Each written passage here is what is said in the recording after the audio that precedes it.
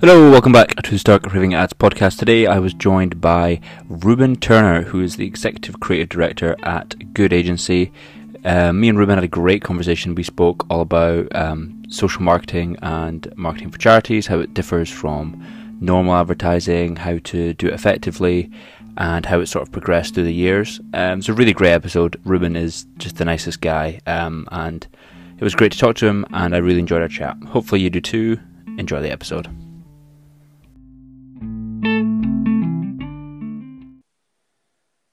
Hello and welcome back to Stark Raving Ads. Today I'm joined by Ruben Turner, who is a executive creative director, at Good Agency. Ruben, how are you doing today?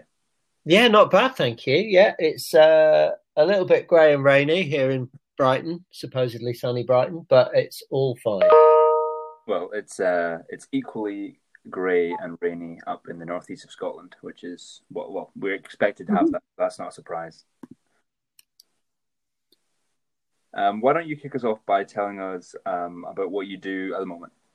So I am exec creative director at Good Agency. So that is a creative agency of 50 plus people that's really dedicated to social good. So I oversee the agency's creative offering, but also kind of get involved in strategy and storytelling and working with clients basically to help people understand and value the good that they do. Yeah. Okay. How did you get into advertising? What was your sort of route in? It was a really odd one. I left college in the 90s, not really knowing what I wanted to do. I knew that doing something creative was kind of on my radar, but I didn't know what that was. And I fell into a job client side, actually. Became a copywriter at a big tech company, which I really enjoyed. And then from there, not quite a easy decision to go into agency world where everything would be more flexible. And from that point, I went to Proximity London, which I think is just about to be absorbed into Wrap, but at the time was the sort of creative hotshot for the kind of direct world. And I worked there for 8 years and really got into all kinds of things. But really, my real passion was in looking after the charity accounts there. And that's kind of how I ended up here, really, in a way. Yeah, okay, I can see how that came about. So yeah, what drew you to the agency side? Was it just the diversity of agency work rather than working for the same brand all the time? Completely that, yeah. So, and it's one of the things that I love about agency world, even in an agency like ours that specialises, is you're working in completely different subject areas every day. And, I've been at Good for longer than, well over a decade. And I was at Proximity for 8.5 years, and you learn different stuff all the time, from how margarine is made to how cars work to, what's the best way to solve hunger, to learning about different diseases, and how they can be cured one day, or all sorts of issues. Really, you just get to soak it all up, and I find it endlessly fascinating. Yeah, I think advertising people must make excellent quizzers because the amount of background knowledge that they'll have on like the weirdest products and things in the world. It must be pretty useful to know all the background into, as you said, how margarine's made. It's a pretty diverse range of knowledge. Yeah, I think that's a really good point. And I think, I would say that the best advertising people are like that. They're just sort of endlessly curious. And I think in a way, you look at advertising sometimes, and a lot of people who work in it seem to think that advertising is the subject, if you like, and they get into the theory of advertising and strategy and marketing so much that they forget that, life itself, if you like, is the subject, because, we're always talking to human beings, and we should be interested in what human beings are interested in. Yeah, I was reading How to Do Better Creative Work by Steve Harrison recently.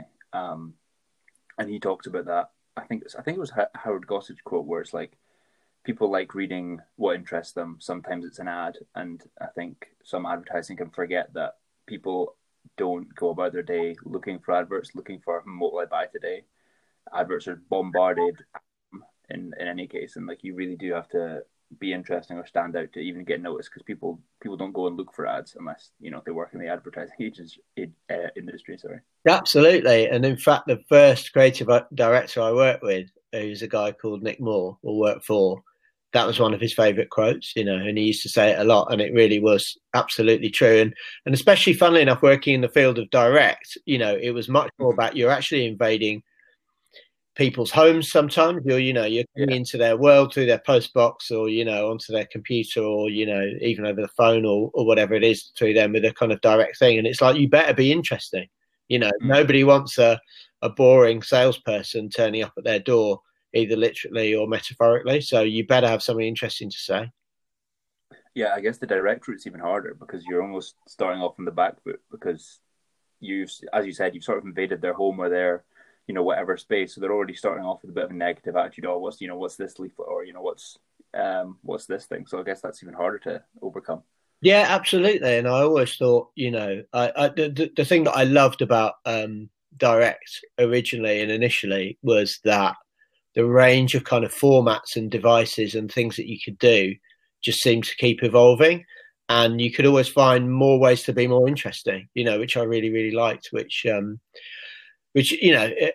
justifying because I haven't had a long career making television ads as some people have, but in the world of television, it feels like that's what you've got, is just that format. Whereas I always felt in direct, there's like so many different ways to reach people and intrigue people and keep interesting people. Yeah, definitely. So how do you define good work?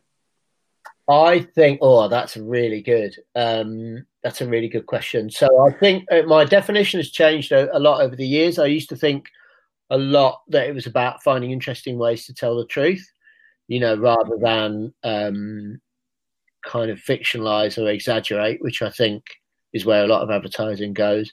Recently, my definition has really changed to say that it's really about impact. Good creativity is creativity that's doing something that the world needs. So I would say, it's on the side of the audience. It's not exploiting them, extracting from them. It's not cheating them. It's not lying to them, But at the same time, it's trying to achieve something that the world needs. So it's, finding a way to make doing the right thing desirable, exciting, easy, whatever it is. So I genuinely believe, creativity now has a role in fixing some of the world's biggest problems, not just selling more stuff. Yeah, and definitely, I think it's really interesting. Books like I'm presuming you've read Nudge by Richard Thaler and Cass Sunstein, which is all about basically how we can use principles of advertising and behavioral science and nudge people to do the right thing, or save more money, or donate to charity, or whatever it is. I'm so fascinated by that whole, behavioral science approach. I mean, let's not get sidetracked into it because it's a bit of a long debate. But I'm like, what's to stop nudge theory being used to sell terrible products, which I think it probably has done. So I think they position it as this social good thing, but that's not really baked into the theory, because ultimately it's about getting people to do things that they don't want to do. And then, so I'm like, it's perhaps fortuitous. And then I'm like, sometimes I'm like, well, where is it? We've just been through the worst pandemic in recent history, and the UK, which supposedly has this kind of nudge unit on side in its government to do all this brilliant stuff, has failed spectacularly. And I don't understand where the nudge theory's all gone in that case. Yeah, I think that's a very good point, because I think the government's been quite open about how they're used in sort of the nudge unit and whatever, but there's been a lot of behavioural change that they've tried to enact with, be it telling people to stay home or telling people to wear a mask or whatever it is, and they've had a lot of compliance issues. So yeah, it's maybe not as airtight as they think it is, or anyone thinks it is. Yeah, probably a subject for another time. Yeah, it's that behavioural science is a massive rabbit hole that I'm always happy to jump down. I think sort of Rory Sutherland and his books and talks on the subject are absolutely fascinating. But it's not why we're here today. So why don't you talk a little bit about how do you get So you talk about purpose on your website. So how do you like derive a brand's purpose and start working towards purposeful advertising, as you call it? Yeah, that's a really good question. I think we're still seeing a lot of brands doing what I would call CSR, corporate social responsibility, and dressing it up as purpose. So I think they're doing, we're going to reduce the harm that we do. We're going to reduce our emissions, whatever that is. I think purpose has to be much bigger. And purpose, as originally defined, is almost like a human characteristic. It's somebody saying to themselves, "Well, what am I here for? What difference do I want to make in the world? What's the one aim I want to go towards?" And I think it's about applying that thinking in a corporate context, so that a brand can have a much higher aim rather than just a kind of collection of initiatives. It's sort of one thing that they're going to push for and aim towards, and that everybody in the organization knows and gets behind, and that can kind of bring them to life, if you know what I mean. So I think it's definitely a goal. I think it's been really interesting in the pandemic era. How many companies have sort of been able to shift really quickly to say, this is how we're going to help. And how many companies have gone, we don't really know what to do. We're not really involved.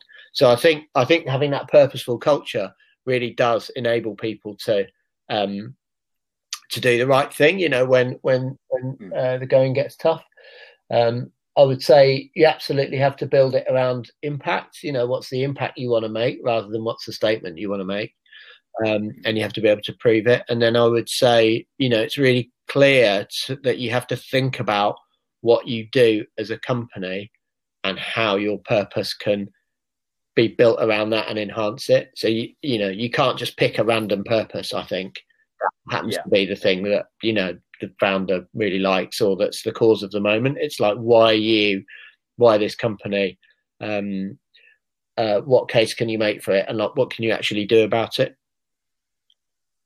Yeah, so when a brand comes to you, do they typically have a purpose, or is this something you sort of work through to find initially together, like that sort of North Star that guides you? Ideally, the latter. It's really good, when brands come and say, look, we have an ambition to do good. We've got this range of initiatives. We really want to think about, how we'll pull it together and come up with a higher purpose. And that's always obviously much more kind of stimulating than if they've kind of already gone through the process and derived it. But it can work either way, to be honest. Yeah, it's quite similar to I was speaking to Vicky Ross last week about Tone of Voice, which is a similar sort of thing where brands again need to find their identity, and I guess this is another sort of element of their identity, which would be what's their purpose, what's their North Star, what are they trying to achieve, what are they heading towards as a whole company. Absolutely. And I think there's such a big debate, that goes on in the sector about how far that purpose should go. So should it go into actually changing the products you manufacture, and the things that you do? Should it change your corporate culture and the way that you hire and employ and work with your staff? Should it change your communications? Like what facets of the organization should it go into? And clearly, like Tone of Voice, it's more successful the more consistently it's applied. It becomes the thing that you become known for. And great brands have that thing where, I'm sure Vicky talked about this, you can cover up the logo, you can take away the design elements, and just by the way that they talk, who it is, and kind of purpose should be like that too, really.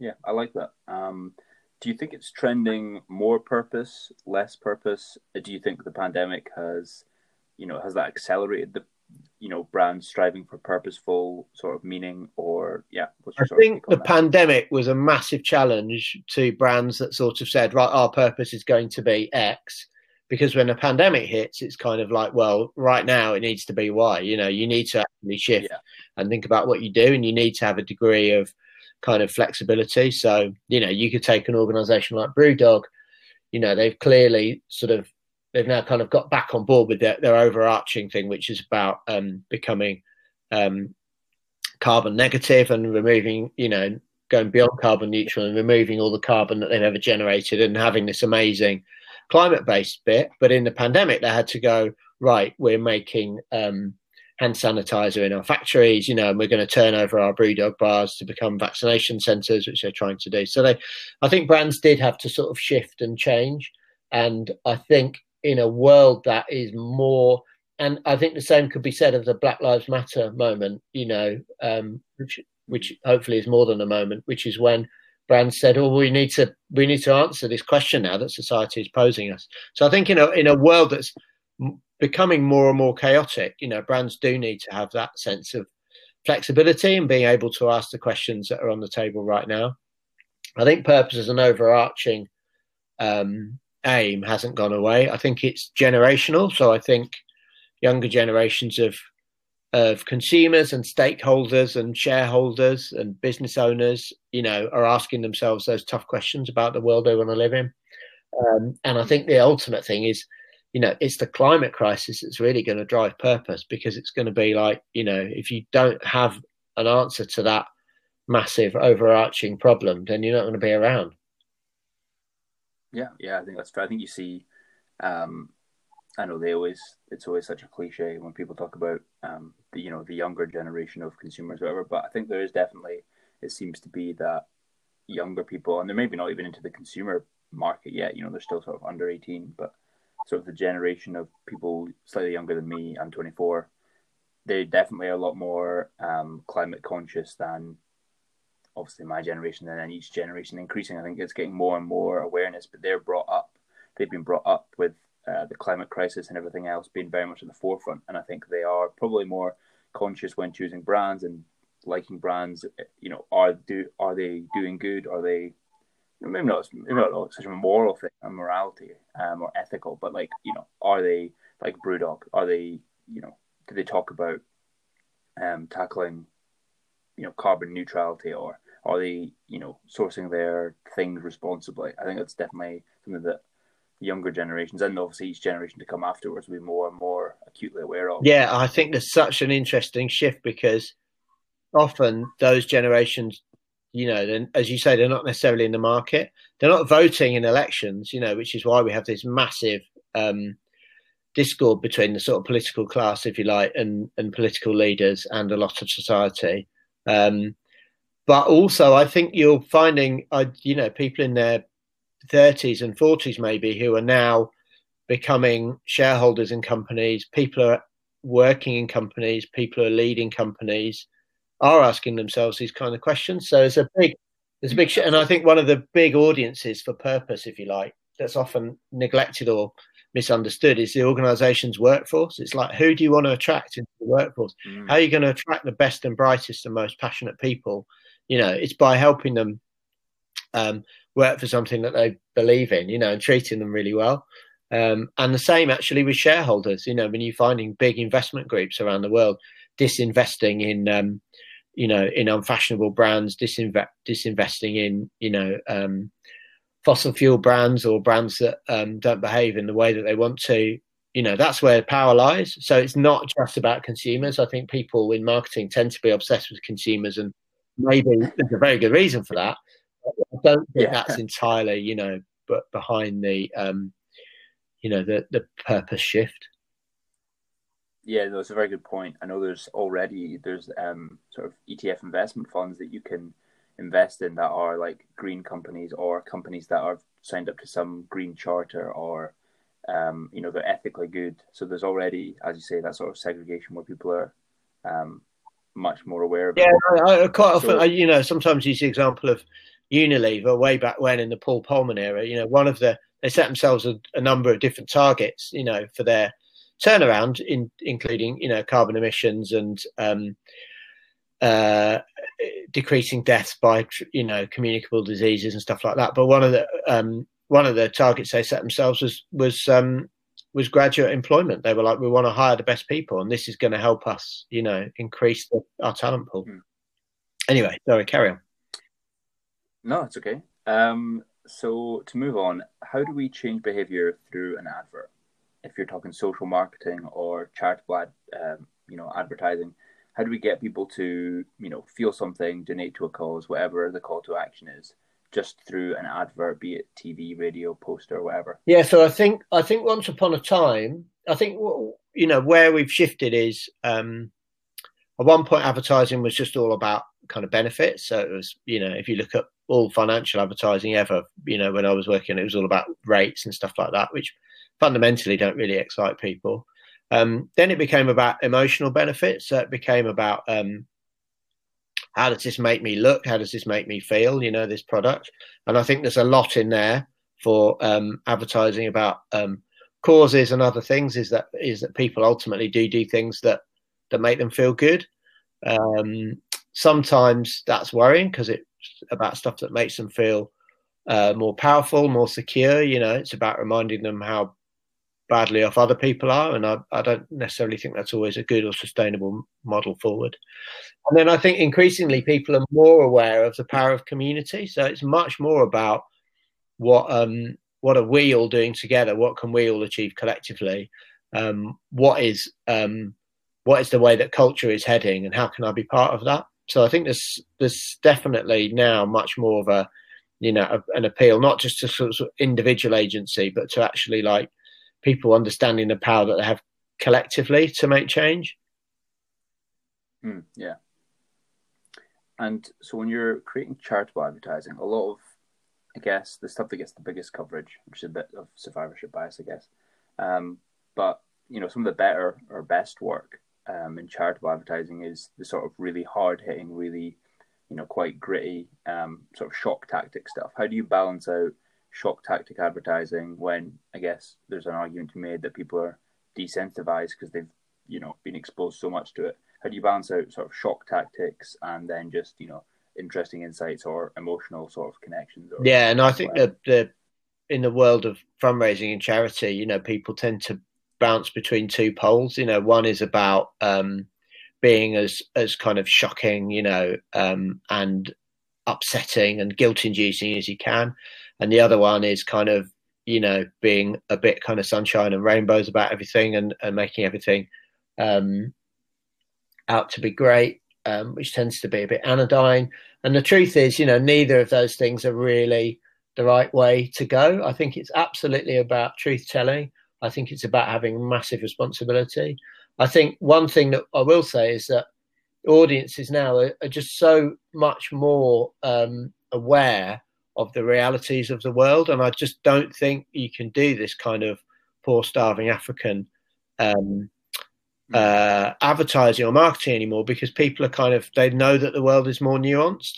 They expect that somebody who lives in Malawi, will be able to pick up a camera phone and tell their own story, rather than always be kind of represented. So I think there's a big shift in how we do that, in audience expectations of what the world looks like.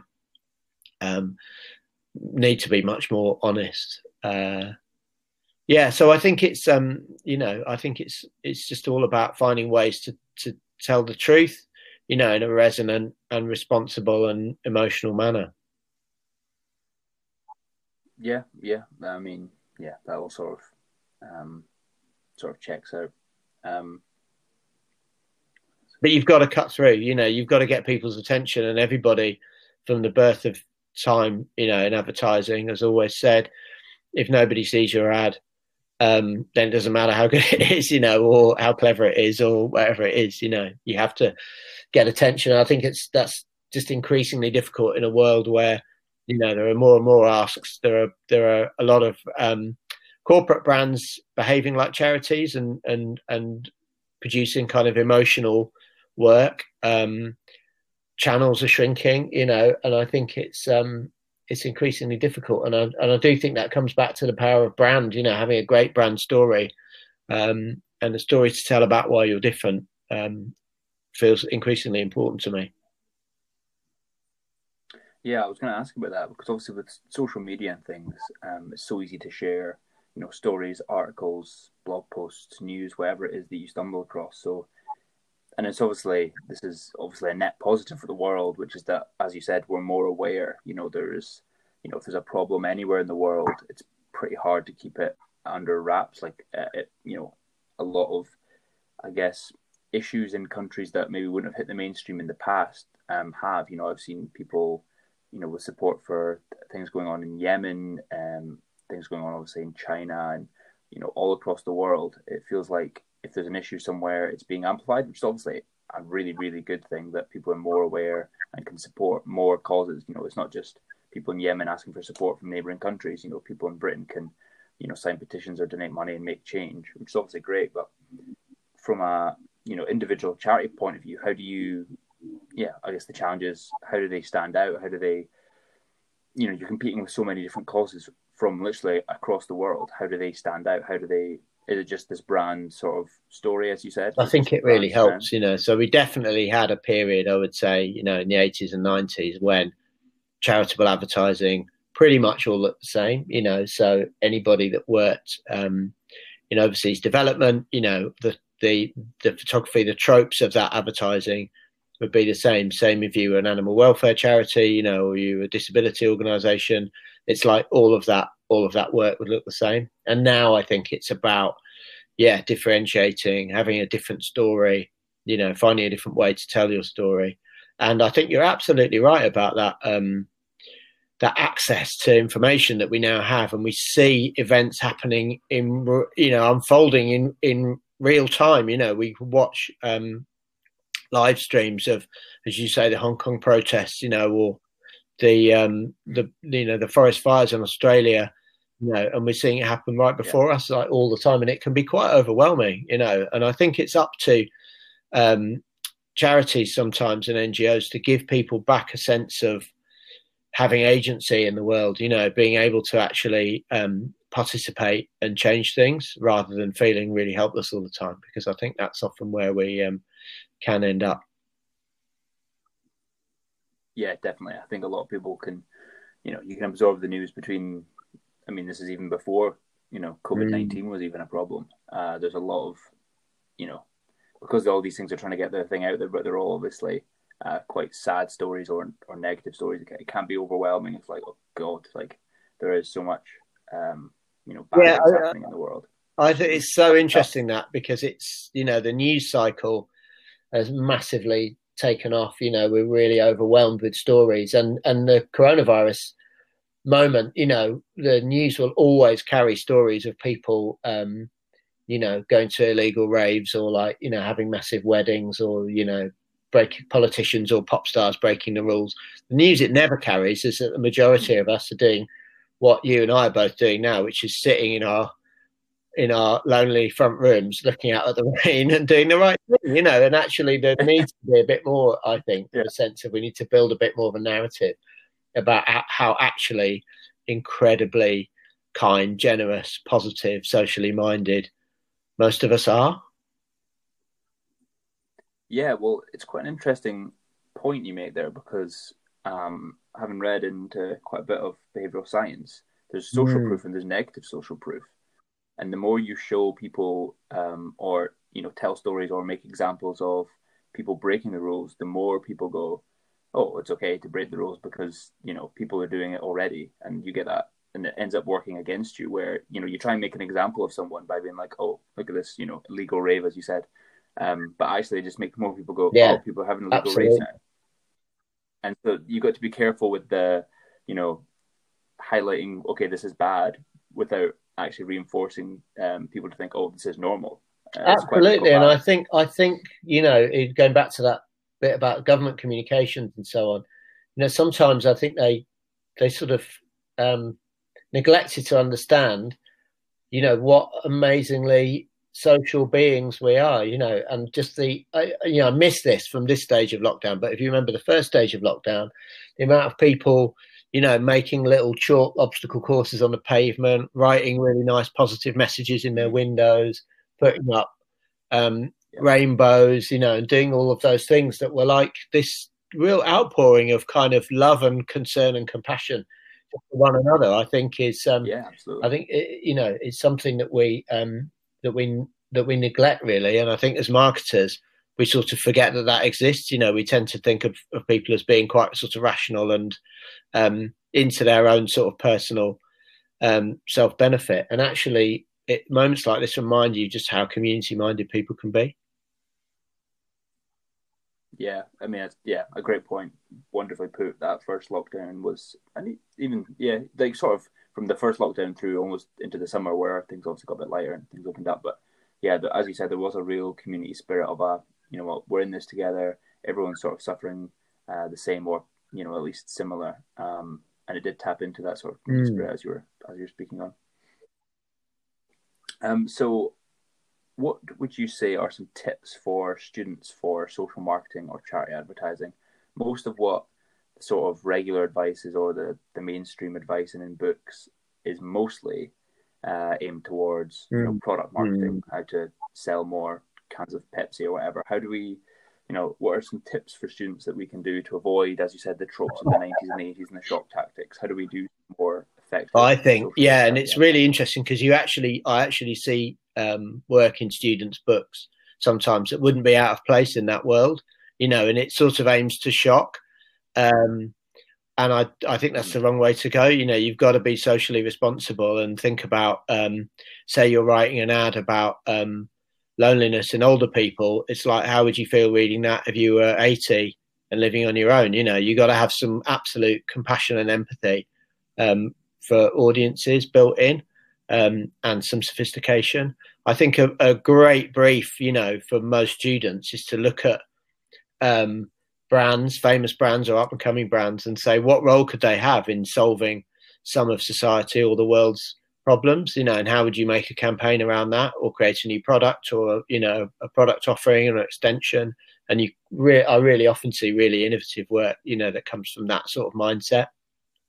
I think work that's really generous, I always say, look for stuff that's really generous and is really kind to audiences and consumers, and not exploitative, and stuff that's really is about brands, whether they're charities or corporates, like doing really good things for others, because I just think that is stuff that now gets brands unwarranted shares of attention, and unwarranted sales. Like, that's really good and is really PRable. Those I think are the main points. And also I think, don't be afraid to actually approach charities and businesses with your ideas. I mean, there are a lot of charities at the moment that are a bit stuck. They've got budget issues, they've got staff on furlough, they're missing things, and they're looking for innovation. So I would say to students, don't be afraid. If you have a great idea, don't be afraid to try and approach an organisation with it. I think they're getting, it's what's always impressive in a student's book, where they like, I had this idea and then I got it made, and that's always like, wow, that's it really speaks volumes. Okay. Just before we wrap up, do you have an example of your favourite or some of the best charitable advertising you've seen, maybe the last year or two? You can be as biased as you want. It can be from Good Agency. I'll give you a couple of ones that just spring to mind really nicely. I mean, NSPCC has had a reputation over the years for doing very hard-hitting work, and sometimes feeling a bit institutional and feeling a bit like a comfy cardigan.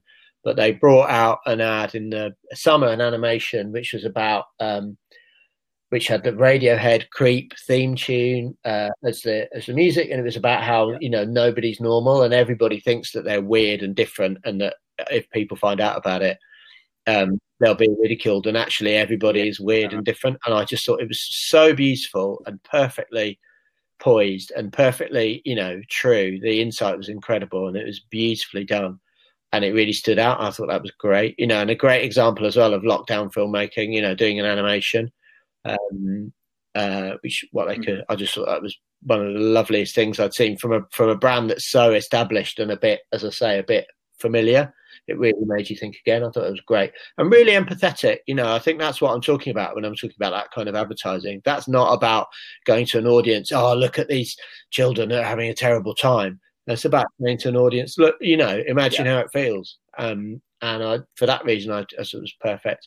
And I think that everybody, has loved the recent thing that AMV have done for Macmillan, which is all about that experience of losing somebody brought to life in a way that is just incredibly crafted. The music is incredible, the casting is incredible, the editing, everything about it is just the most gut-wrenchingly emotional piece of film. I think it's a great reminder of what sort of traditional craft can still achieve when you see a subject like that and you think there can't be another way to get that sort of story over in a more emotional way, and yet they've done it. So I think those are a couple that are absolutely worth looking at. One, is again, it is a bit, it's different, and it stands out, and it's unusual, and it's odd. And the other one is just classic craft, and they're both really nice examples, I think.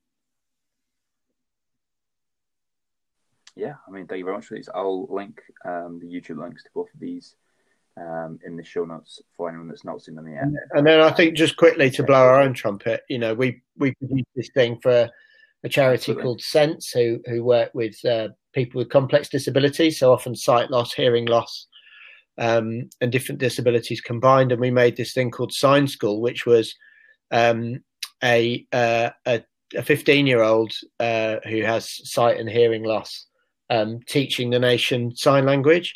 And that just massively took off, as you can imagine, during the pandemic, because people thought it was a good thing.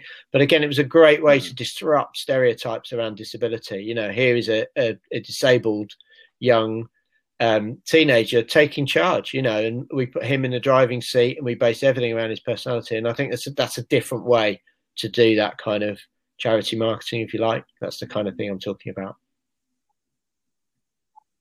Yeah, I love that. It's very very, very empowering, especially, it can be tough being a kid with these sorts of things, but what a great way to highlight it and almost make it into a positive forum. Okay, where should people go if they want to hear more from you? I would have a look at the Good Agency website. We're also doing a series called Change Conversations, where we're bringing together different people from the corporate and charity worlds to talk about how the world is evolving. I think that's a really good place to go.